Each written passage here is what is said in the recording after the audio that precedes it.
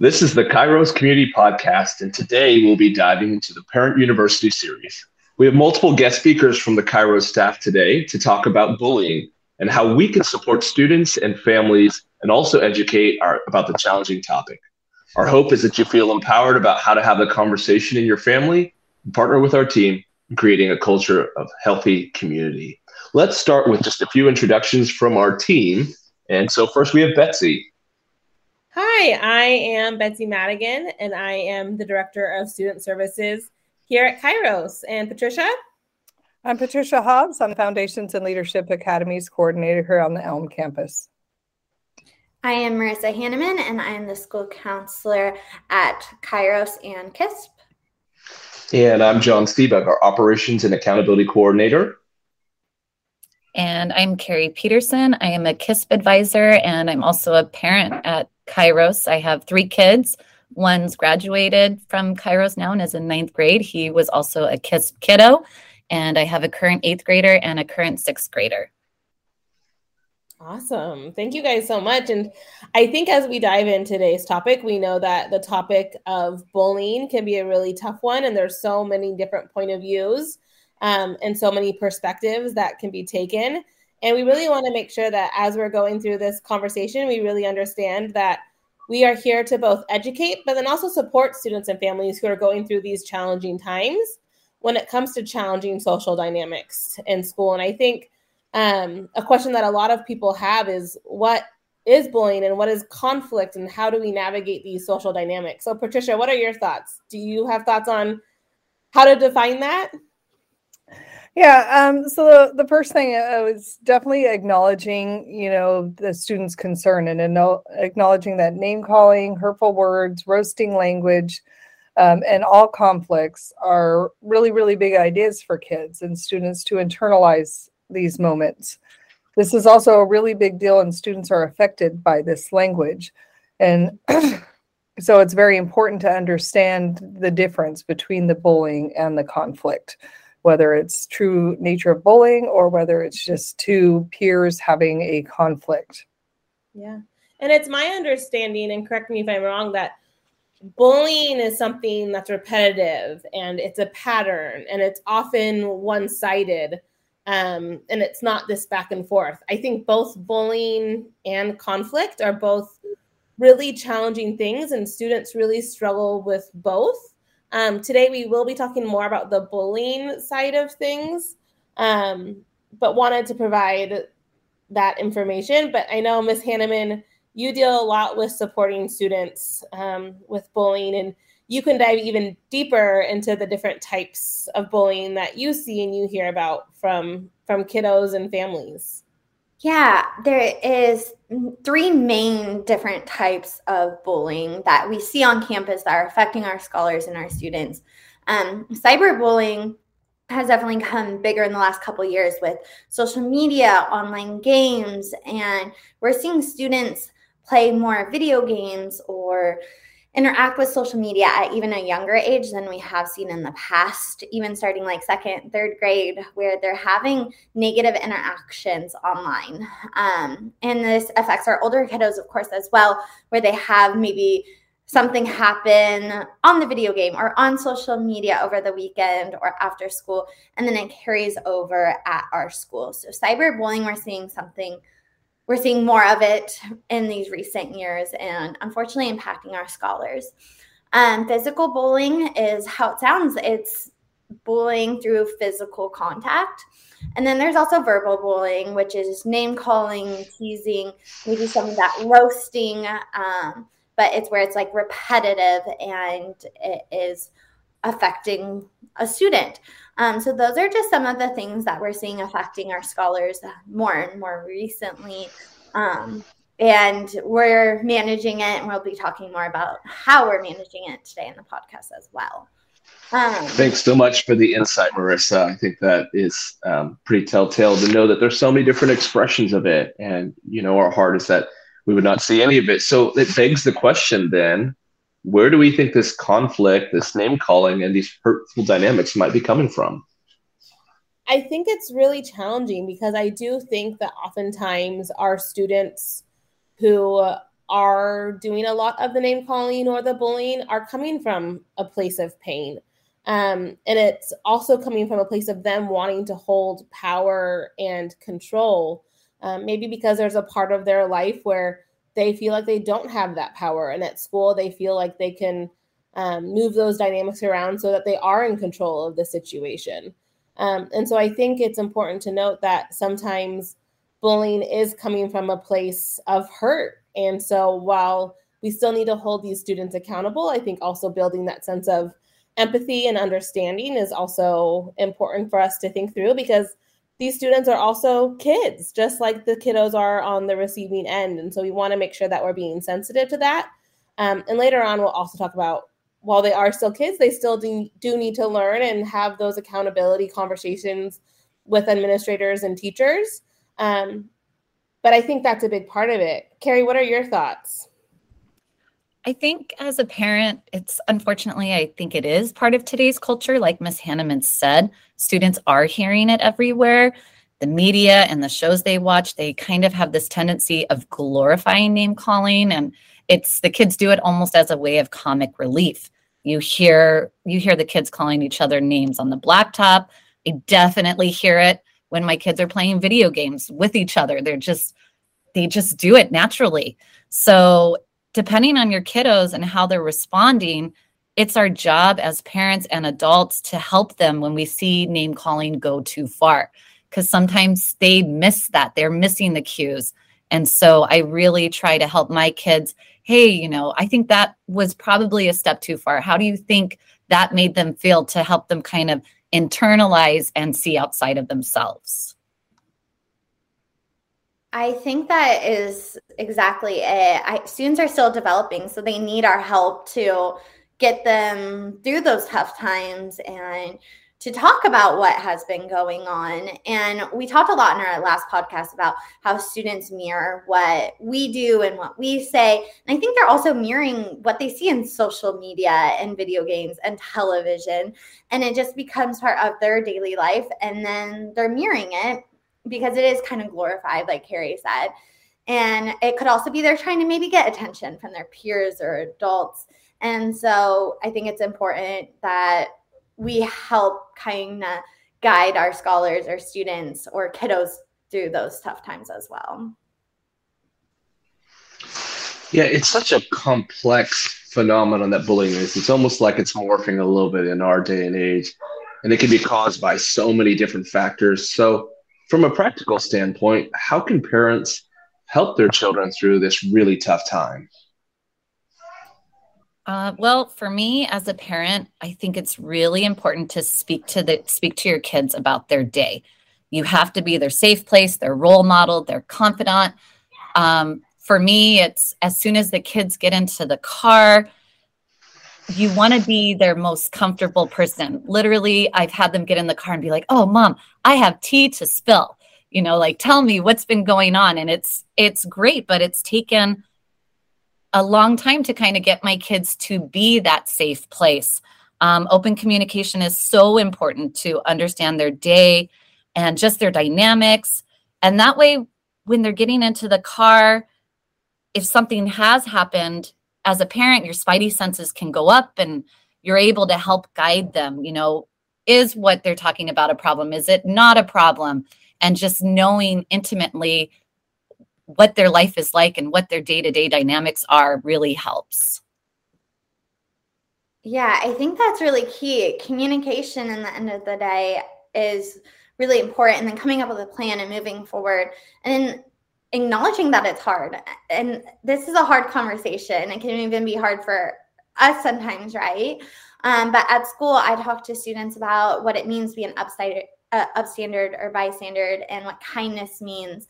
We work on iMessages so students can really learn how to communicate about what they're feeling and what they need out of a situation. And at the end of the day, if those don't work, talk to a trusted adult, because we are here to help the students as well when things happen on campus, and then they can go home and talk to their parent too. But in the end of the day, we have to also remind ourselves that we can give ourselves grace. We might not always know how to handle every situation exactly, but to trust our gut and to just support our kiddos as parents, as staff members, and to help navigate through these tough times.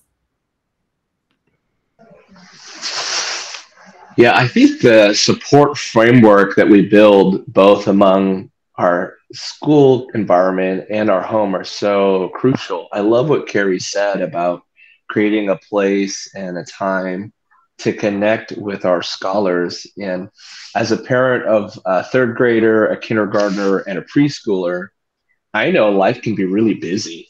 And for all those parents out there, all the families that maybe you're balancing multiple jobs or different obligations, I just want to commend you for putting forth the effort to really connect with your scholars, to connect with your students.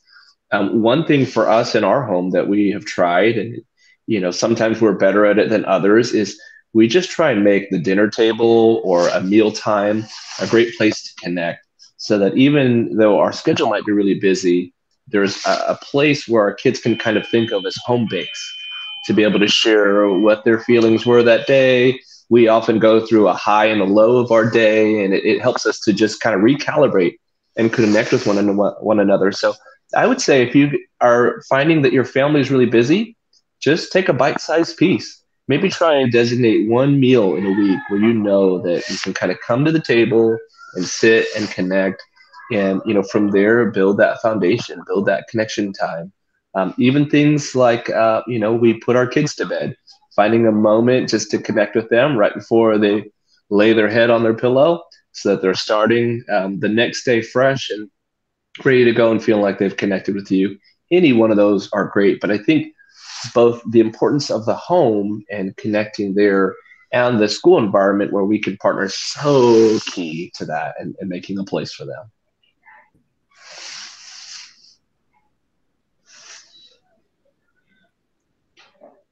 And, we try and create environments. Oh, Patricia, I think, go ahead and jump on there. Yeah, it looks like you had something to say. So yeah, listening is crucial, and not passing judgment can be very valuable.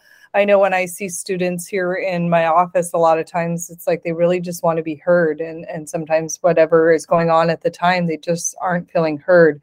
And, they tend to become very vulnerable when they come into my office and they speak to me, and, just expressing, what's going on and, why they think this happened, and just really getting to the bottom of it, and just really listening without that judgment piece. Just listening to what they have to say is extremely valuable. Yeah, it's great because it gives a chance for us to validate that they felt a certain way, that they had a perspective on a situation. Now, Patricia and I, whenever we sit with students, it's important for us to help them have tools to work through conflict. And so one of the ways that we do that at Kairos Public Schools is we've started to introduce restorative justice practices, in which scholars can sit in the same room in a safe environment, uninterrupted by one another, uninterrupted by any leaders that are helping facilitate, and just take turns sharing their side of what happened, who was impacted by the situation. And a lot of times that moment, just to sit and face one another and talk to one another in a safe environment, helps them to turn the filter into, oh, I'm actually hearing the other party from their perspective. And it's amazing how that can actually restore the situation, simply because we were able to stop in the midst of everything that was going on and hear the other side of it. And we've seen multiple times where we've sat down with scholars in conflict, being able to finally just understand where the other was coming from, and to move forward with that. And I think the important part of that is also a great lesson learned for us, in that in the home sometimes we also need to take a moment to stop. And I would say, as a parent, it's important for me to sometimes recognize that there are situations where maybe when I'm talking to my daughters, I need to stop and apologize to them as well. There's a phenomenon known as rupture and repair. And in that means that something isn't together the way that it was, and we want to acknowledge it first, and then take the steps to actually repair it and make a situation right. And so whether it's in your home or whether it's in our school environment, or ideally in both, it's a great opportunity for us to bring resolution to conflict, and to ultimately move forward with better understanding of one another as well. And John, I think that's so great because you're modeling such good behaviors for your kiddos of when they find themselves in these conflicts. And I think this is also a perfect segue because we've been talking about how to support our children in the home. But I also know that our families and our parents are probably wanting to know, what does responding to bullying and conflict look like at Kairos? So Patricia and John, what are your thoughts on how we're doing this in the school setting? So definitely in the school setting, we have accountability measures that we follow, and we have specific guidelines, but we also want parents to understand that there is school confidentiality and we can't always divulge information. And I know it's hard because they always want, like, well, what consequence was issued to the other person, or, who was the other person? And, we can't, speak to that. But our general follow-up procedures are, we launch an investigation. We truly listen to both parties involved. We gather witness statements and talk to students that were noted as witnesses. And from that gathering of evidence piece, then we decide, what's the next best course of action. And it could be anything from, a recess or lunch detention. It might be an after-school detention. It might be what we call our stop, which is student timeout, where they are basically in an in-house suspension type environment. Could be out-of-school suspension, and ultimately worse, dismissal from the school. But we definitely try to employ those restorative justice practices as part of that process as well, to really get kids to talk about, to talk it out, to understand each other's perspective and each other's side, and we kind of go from there. Mm-hmm. And I would just to add to what Patricia was saying, we do our best to create an environment where our scholars can communicate well with one another.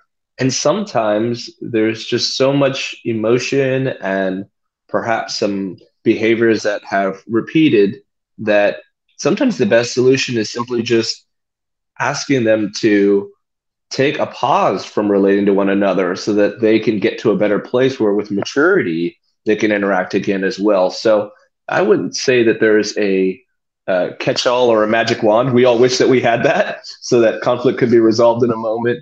But we do have a whole set of parameters that help us to provide general guidelines, and then we take each situation case by case with our scholars. I've had experience with exactly what Patricia was talking about as a parent, and what John's talking about too. I do always try to let my children handle conflict when they've come home and talked about things, and I try to have them do it on their own first. Sometimes it's just supporting a friend that maybe they've seen be a target of name calling. I've had them talk, hey, talk to your teacher in class.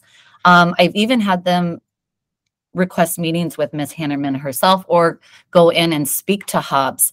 But I have, however, bypassed my children when I've felt uncomfortable with a particular situation, and I've had to go as a parent to talk to admin.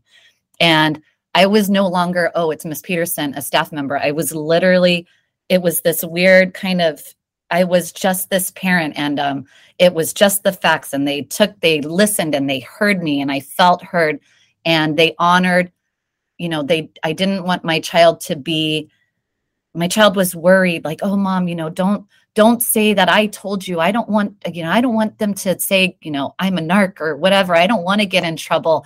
And because kids do get scared, and parents, I think, get nervous. They don't want to come forward sometimes with concerns, but that confidentiality is huge, and it really is a thing, and your child is honored, and it's discreet, and they will listen to your concerns, and they will follow up, and they will do that whole investigation piece, and things just do magically start happening.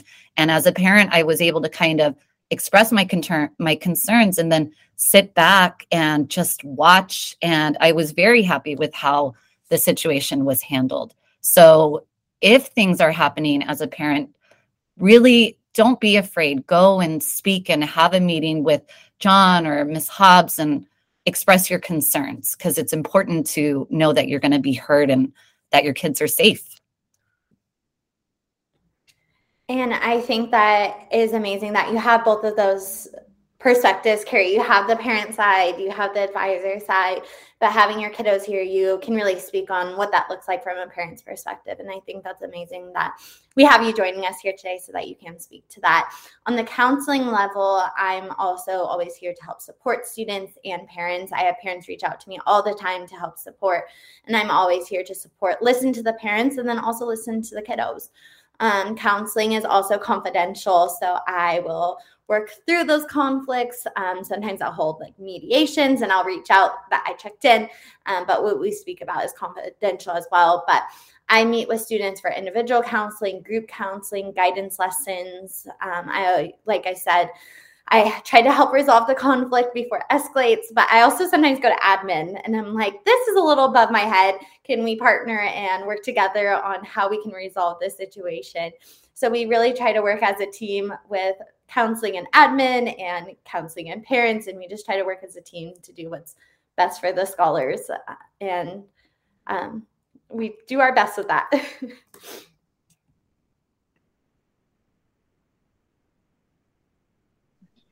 I think we're always striving to improve not only the practicalities of how we can follow up and respond, but also in what needs to be implemented in a given season. Carrie, I appreciate your partnership, because the thing that will never fail is we always need parent partnership in managing conflict, but also in just helping to equip our scholars. That's part of what Kairos Public Schools is about, is empowering a generation, people who can critically think and thoughtfully interact. And so that's just part of creating that culture. From another practical standpoint, one of the tools that Kairos Public Schools is beginning to implement is a new emergency management system. And you might be asking, now, what does that have to do with bullying?